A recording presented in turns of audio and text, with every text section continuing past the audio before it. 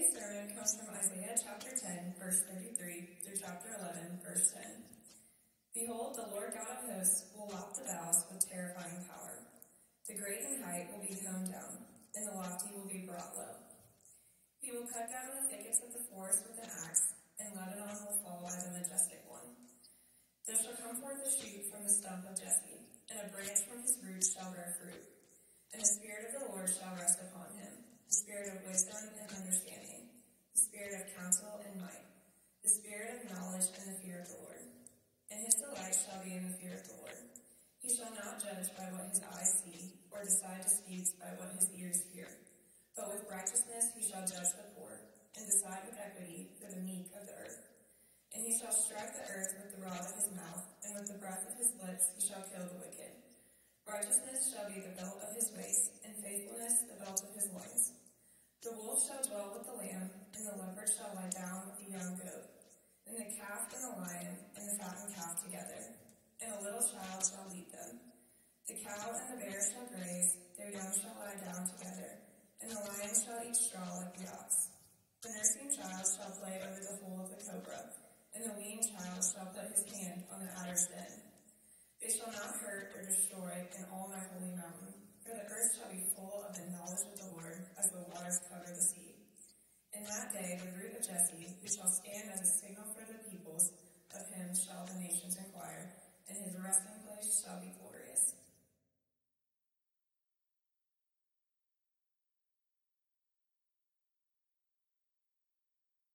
Henry Worsley was a former British Army commando, then Arctic explorer.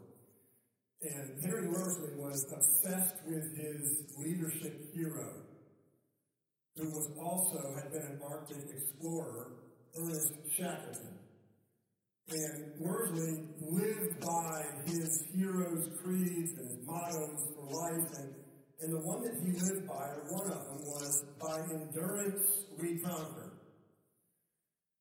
And so Henry Worsley pushed his limits and beyond his previous milestones. And he lived by all of these kind of mottos, not just Shackleton's, but there was another one, a poet he loved, that had this phrase, always a little further, a little further. And so Worsley set out on what he had designed to be an 80-day solo journey to be the first person to cross the Antarctic unaided. So he set out on this journey, minus 40-degree temperatures, wind-blown, fatigue, exhaustion, dehydration, all of that set in. He had gone 900 miles in a little over 2 months through the Antarctic. And at that point, his body started to break down. Dehydration, sickness, exhaustion. He got 30 miles away from his goal and he finally called in for help. But by the time the airlift got there, his body was already gone. And he ended up dying. He had written in his journal, never, ever give in. It was the motto that he had taken from his leadership hero, Shackleton, and that one very similar. Never give up. There's always another move. Now, we hear a story like that and probably have different responses to it. It's a refusal to fail. And I would say that that's a great picture of our culture in general. But I would also say it is a picture of the gospel of hustle that can exist in the American church, which says there's no such thing as failure. But the only failure is not getting back up. The only failure is not learning from your mistakes and then continuing on your journey to success. Failure is not an option. We can rescue ourselves from failure. This gospel of hustle, here are some phrases that would define what we're talking about. Everything is possible if you will only believe. Or Therefore, everything you need is already inside of you. But this is the gospel of hustle. This is you can rescue yourself from failure. If you will just tap into the strength that you have, and if you'll just muster up the strategy and wisdom that's inside of you, you can do anything. Ironically, that's exactly the motto that Israel followed in the first 10 chapters of Isaiah. We have read about their epic failure. It started after King Solomon, when the kingdom of Israel was divided into the northern and southern tribes. The northern tribes, the 10 of them called Israel, decided they were going to rescue themselves, distrust God, partner with other nations to rescue them out of their troubles. They walked away from God. They rebelled. They did their own thing. They tried to establish their own nation. Their sin in rebellion was front and center, very obvious. But then you had the southern tribes. You had these two southern tribes called Judah. And for the most part, they kind of stayed faithful to God and His covenant, at least on the surface. But what we've seen is that a deep spiritual apathy has set in even the southern tribes. You say, what is spiritual apathy? Spiritual apathy is when all of the, or most of, the outward behaviors are in place, but the heart is absolutely disengaged. And what happens with spiritual apathy is eventually the heart catches up. And when your heart's disengaged, eventually you stop the outside or the outward behaviors. And that's exactly what happened to the southern tribes, led by their king Ahaz. Ahaz was for a while there doing the right things, and then his disengaged heart finally started to play out. And he started to act out, which meant that he was going to distrust God, and he was going to look for another nation to rescue him out of his troubles, which we saw, which was Assyria. And so that's exactly what he did. He rebelled against God, he left God, and then the people followed course. And so the southern tribes fell into absolute sin and rebellion. God poured out His judgment.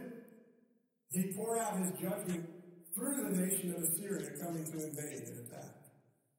And then after that, He poured out His judgment on Assyria, which was His tool to discipline His children. And that's where we arrive in verses 33 to 34 of chapter 10. Behold, the Lord God of hosts will lop the boughs with terrifying power. The great and height will be hewn down, and the lofty will be brought low.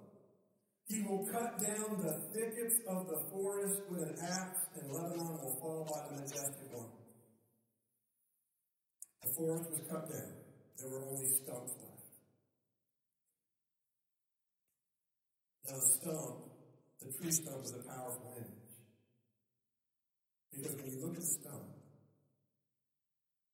all the former vitality in life is gone.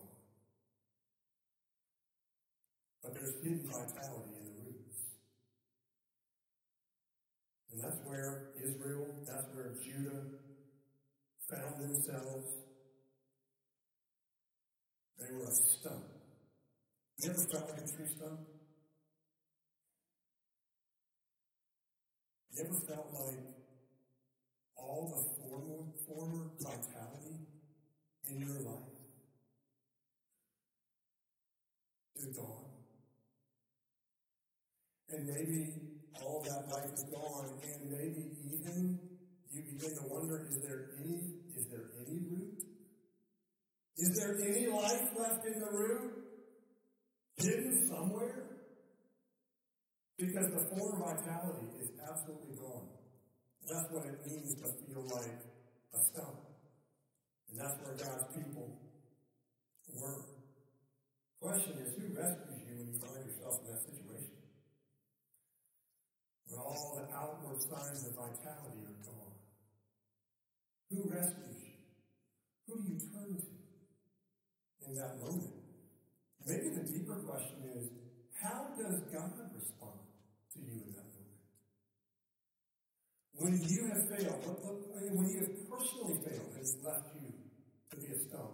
Or maybe when someone has failed you and left you in that place. But when you find yourself in that place of failure and the vitality of life is gone, who do you turn to? Who rescues you?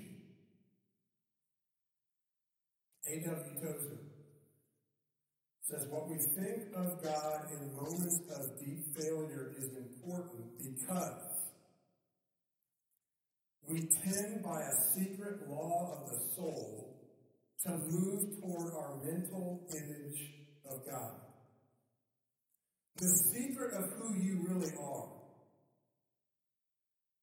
The key to life, the key to you responding well in moments of failure is not your self-image.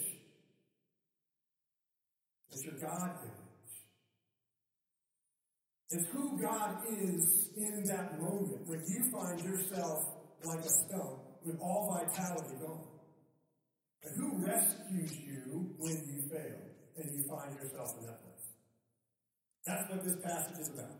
First, you're rescued by the trustworthy king. Verse 1.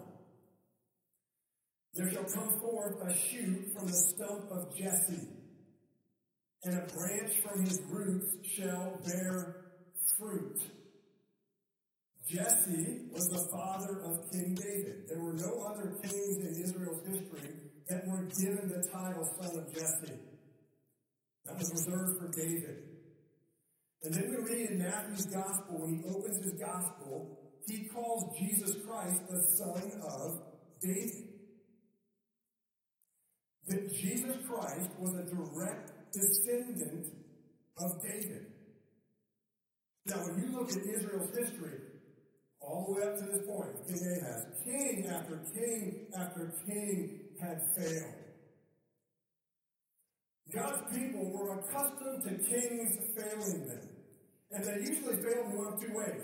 It was either character failure or it was administrative failure. And yet we see here, from the stump of Jesse, direct descendant of David, King Jesus. And what you see about King Jesus in this passage, in verses 2 to 5, is that his character and his action, or his actions, are in complete harmony. Unlike the failure of all the kings God's people had experienced, who failed in character or in action, King Jesus' character and action come together in perfect harmony. We see in verse 2. Verse 2, a spirit of wisdom and understanding. That's for leadership. Wisdom and understanding enables you to make good decisions. That's action. Spirit of counsel and might. That's for battle. Spirit of counsel and of power to defeat the enemy. Again, that's action. Describing King Jesus. But then you have the spirit of knowledge and fear of the Lord, or fear of Yahweh. That's holiness. That's character. Verse 3 is also a combination of character and action. His delight shall be in the fear of the Lord. Jesus delights in his Father. That's character. Jesus delights in his Father, loves his Father. But then what's the second half of verse 3 mean? He shall not judge by what his eyes see, or decide disputes by what his ears hear. This means that Jesus is able to distinguish between appearance and reality. It means that he discerns the heart. We see this in his earthly life when he is able to tell the Pharisees what they're thinking before they ever say it. Right? Jesus sees past the appearances. He sees into the heart. Nothing's hidden from his sight.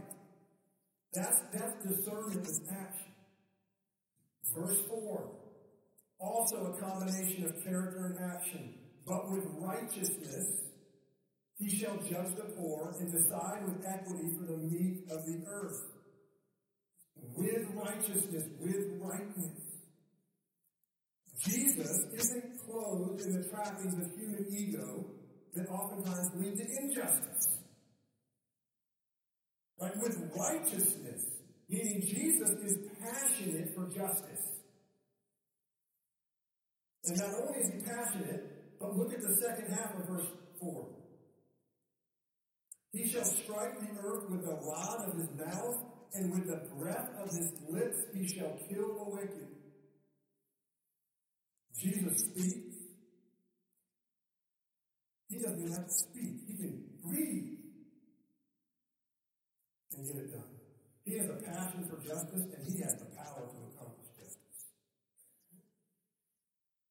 In Christ, character and action are in complete harmony. Now, you can't say that about earthly leaders.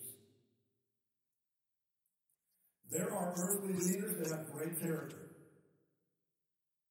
but they don't have wisdom and discernment to make good decisions and get stuff done.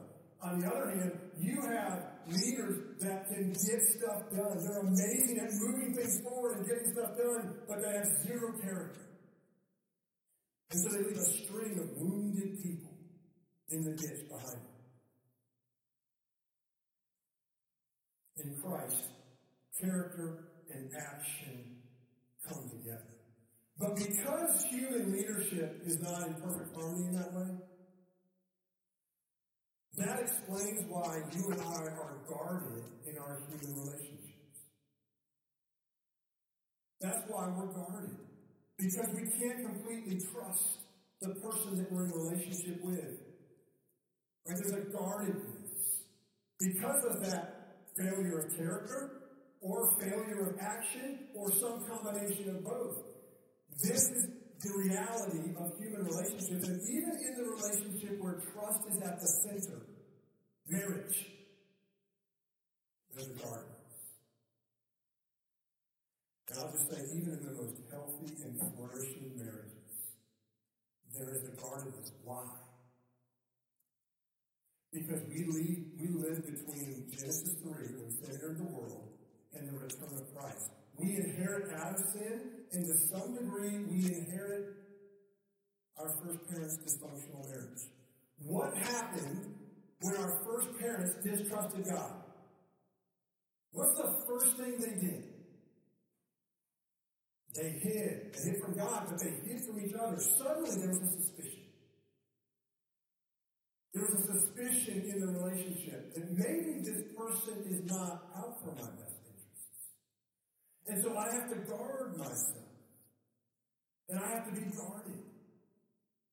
Not only in marriage, but in friendships. There's wounds, there's a history. Christ is different. Christ is perfectly trustworthy.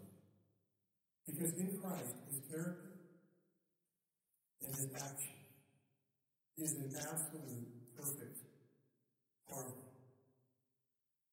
You can trust Christ without being guarded. You can trust Christ without being guarded because his character is impeccable and he's never failed you and he never will. Hardship is not evidence that Christ has failed you. Hardship is evidence that Christ is impeccable in his character, has a deep love for you, and has a perfect will for you. And so while there are human relationships that you are guarded with because of the fall, there is only one human being on the face of this earth. You can't see him right now because he's in the heavenly realm. But he has a body. He's a human being. It's Jesus Christ. He's the only person that you can completely and fully trust without being guarded. Because in Christ, character and action are in perfect harmony. There's a movie that came out in the early 2000s called The Stepford Wives. And the husbands of Stepford, Connecticut decided they were going to turn their wives into robots so that they never crossed their husband's will. Which made for beautiful wives, beautifully compliant, but no one would look at that kind of relationship and say it was any kind of marriage of intimacy or trust. Not trust, it's control.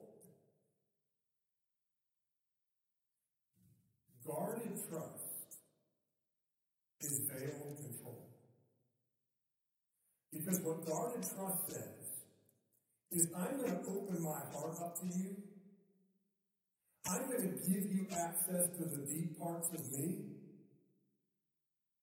But as soon as you cross my will, or threaten to cross my will, the walls are going up. That's guarded trust. There's a control going on, where I'll let you in, but I'm in control of my life and making sure I keep tight reins on it.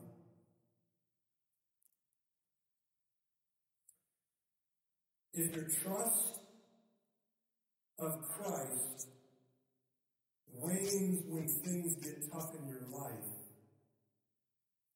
then that's a guarded trust with Christ. And essentially, in that moment, you have a step for God. You essentially have a God of your own making that you will trust as long as he doesn't cross your will. Christ is perfectly trustworthy because he has impeccable character. And he has your best interest in mind. And he's never failed you, and he never will fail you. You can trust him. Who rescues you when you fail? First, the trustworthy king. But second, the curse-removing king. Verses 6 to 9 describe a world that you and I can't imagine. But it's a world that existed before Genesis 3 when sin entered the world. It's a world that we can't imagine. The coming king described in Isaiah 11, which we know to be Jesus Christ the Messiah, is a king who removes the curse that Adam brought onto the world by his sin. Now you say, where do we get that from verses 6 to 9? Well, first of all, the curse that God pronounced on the world after our first parents distrusted God and sin entered the world. There's an aspect of that curse that's described in Genesis 3:15. God says, I will put enmity, or that means hostility, between you and the woman and between your offspring and her offspring. The curse was pronounced on the snake or the serpent that represents the devil. And God said, I'm going to put hostility or enmity between you, serpent, and the woman, or your offspring and the woman's offspring. Now look at verse 8 in Isaiah 11, how this curse is removed. The nursing child shall play over the hole of the cobra, and the weaned child shall put his hand on the adder's den. And the adder is any of the snakes that are in the viper family. You see what's happening here? What is being communicated? There's no more hostility. The hostility between the woman and the serpent and the snake is gone. And with the curse removed, now, new earth begins to look like what it was, and even more what it's going to be. So you see, the hostility is gone. Wolf dwells with the lamb. So even in just the created world, the animal world, leopard lies down with the young goat, calf and lion together. And then in the end of verse 6, this is beautiful. And a little child shall lead them. A little child shall lead the animals. Just like Adam in the garden led the animals.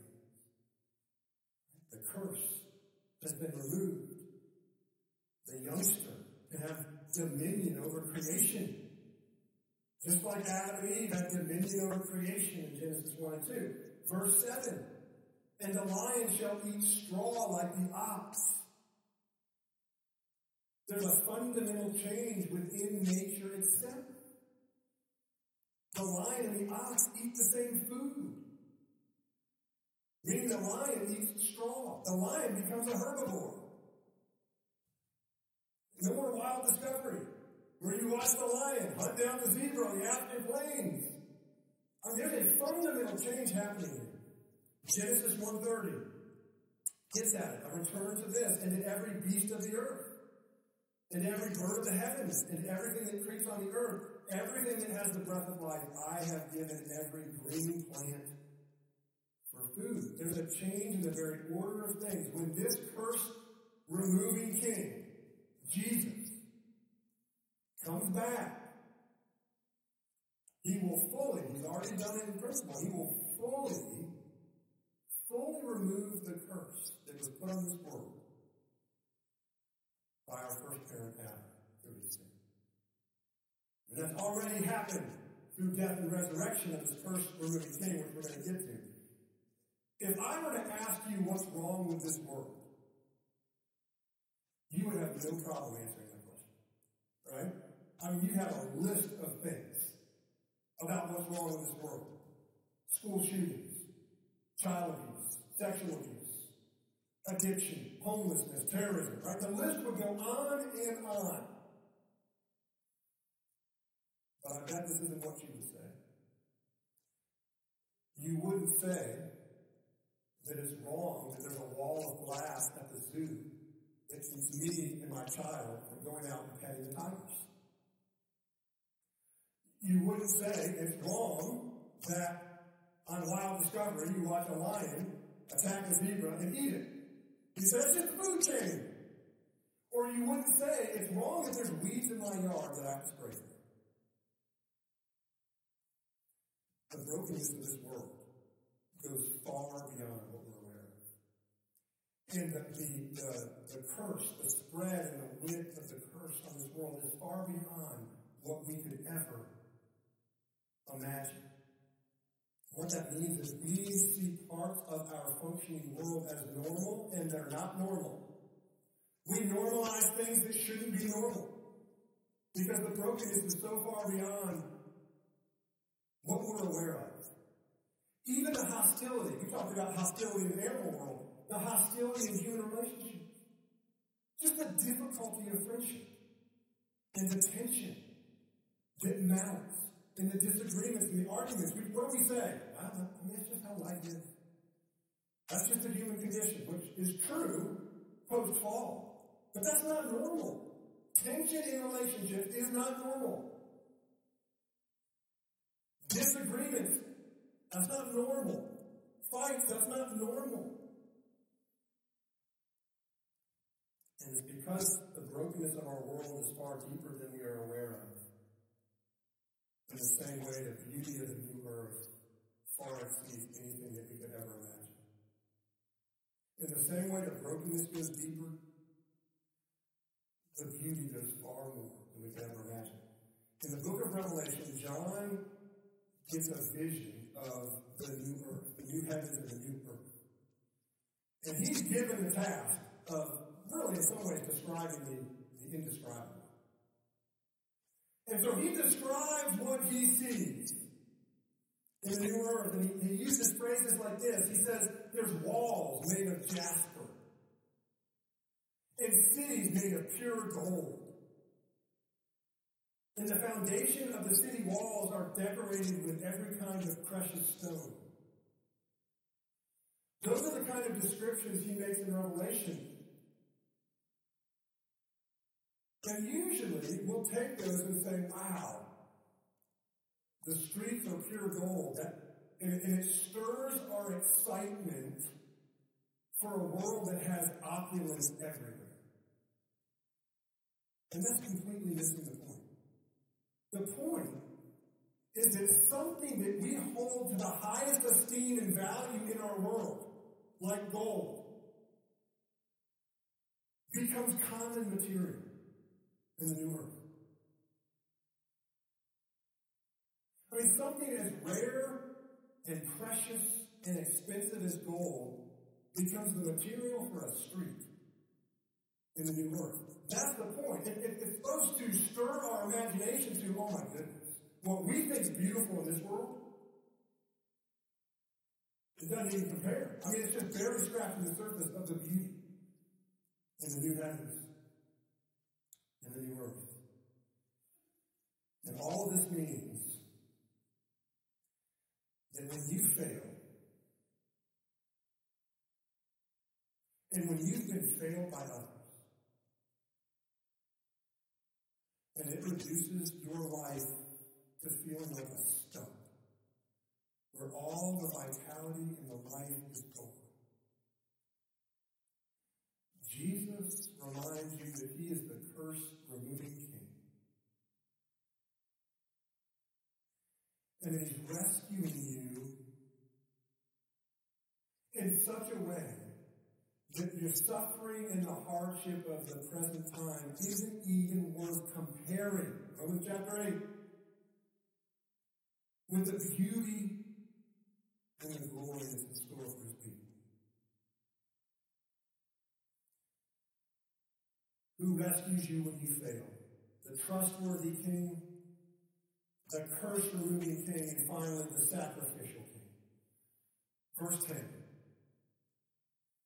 In that day, the root of Jesse, who shall stand as a signal for the peoples, of him shall the nations inquire, and his resting place shall be glorious. In verse 1, Jesus was described as the shoot. It would come out of the stump of Jesse, meaning Jesus was a direct descendant of David. Verse 1 emphasizes Jesus' humanity.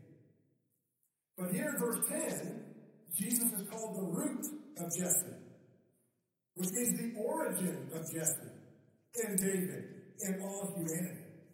Verse 10 emphasizes Jesus' divinity, that he's God, that he created Jesse, he created David, he created humanity. He's both human and God. And the root imagery of verse 10 also highlights that when there's a stump that looks lifeless, there is hidden life in the roots. When your life feels and looks like a stump, and there's no more vitality on the surface,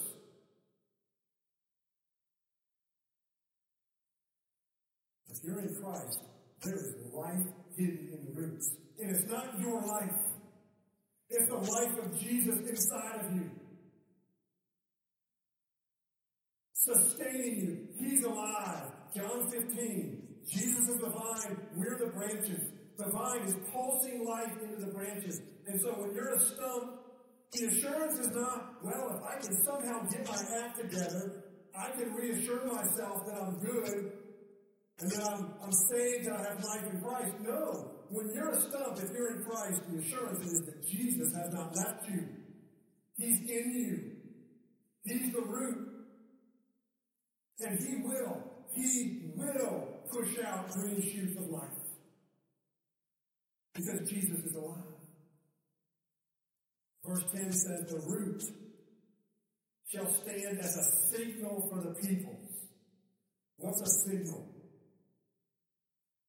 Well, a signal is a flag or a banner that's waved that draws people in.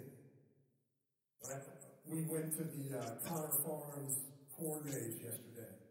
And it's this big corn maze. And when you go in, they give you an option of carrying this long stick with a red flag on top. I'm like, what's that all about? Well, so if you get in the corn maze and you get lost and stuck, you raise that flag and you wave it. They've got a spotter. And in comes the ATV and pulls you out. But it's the flag that goes up. A signal, it means a flag or a banner that draws people in. Jesus said in John 12:32, and I, when I am lifted up from the earth, will draw all people to myself. Jesus was speaking of being lifted up on the cross. The signal for all peoples is the cross. And oh, what a signal it is. A signal of sacrificial love. Of Jesus Christ giving his life so that you could have life. Of Jesus Christ dying so that you could live. The word the scriptures use for this is atonement. And it means to be covered, that Jesus literally covers you. He takes the lashes on his back. He absorbs the wrath of God. He dies so that you can live. That's atonement.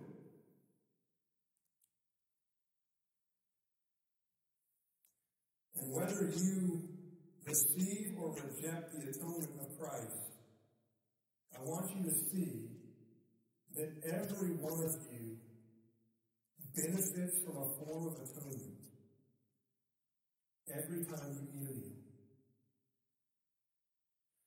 You realize that every time you eat a meal, something died to provide that sustenance for you. Something was plucked from a branch, or pulled out of the ground, or something was slaughtered to sustain you, to give you food. So we experience atonement on a daily basis. Now, the reality is that when you eat a nice burger or a nice juicy steak, you don't look at that animal when they die so that you could be sustained. Right? We reap the benefits without considering the cost. It's actually hypocritical to reject the atonement of Christ, or to say, I don't need someone dying for me. I can take care of my own life. I don't need a Savior. It's actually hypocritical to say that and then benefit from atonement every day. Something dies so that you can be sustained with food. The reality is, we are drawn to atonement. Our very hearts are drawn to this concept of atonement. It's the reason why you and I are deeply moved when we see, whether it's a movie or a story or a news segment, when we see someone willingly die for another. It's why our hearts are moved and broken at the same time. You say, why? Why are we moved by that? Because our souls were created by a God who sacrificed himself for us. It's wired into us. And so you can deny atonement with your heads, or you can deny atonement intellectually. But your heart's not full. Because your heart responds to it.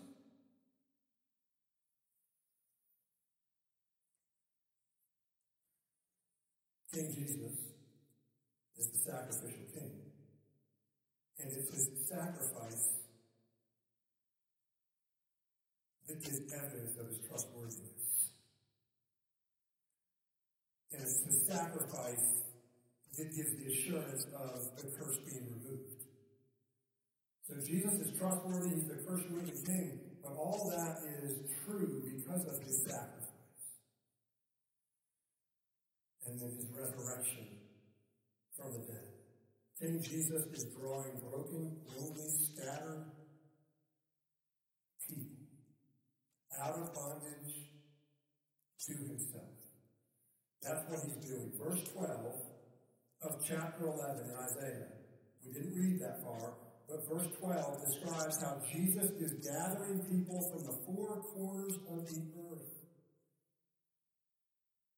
And verse 14 of chapter 11 then describes how he's using his gathered people to go gather others.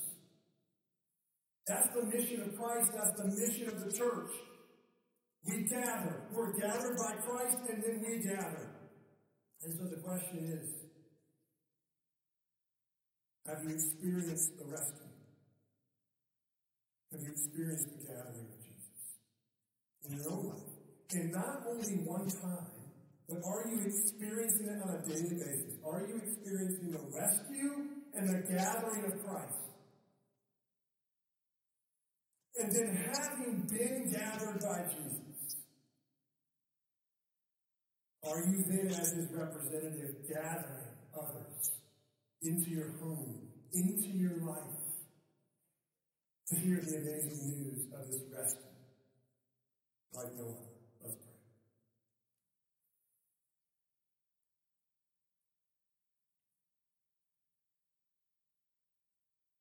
Father, it's amazing how the history of your people,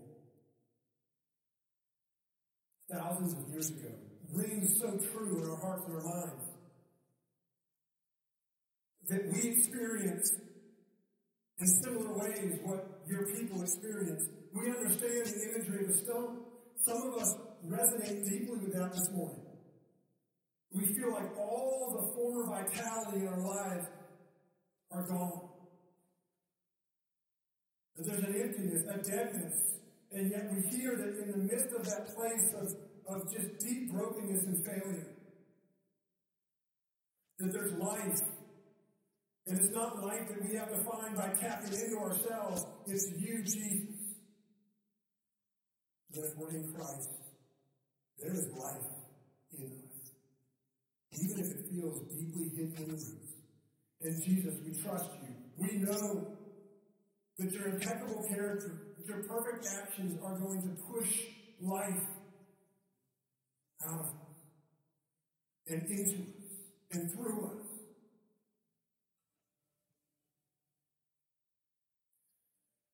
Jesus, we thank you that you are the human being that we can trust without being guarded. That you're trustworthy, that you've removed the curse, that you've sacrificed your life, and that you're gathering your children. And for those of us that have said yes to you, Christ, we're grateful for your gathering. And yet there are so many around us that haven't been gathered yet, that need to hear the good news. And in the midst of failure, there's life, and it's found in Jesus. Father, as we close in worship now, would you stir our hearts?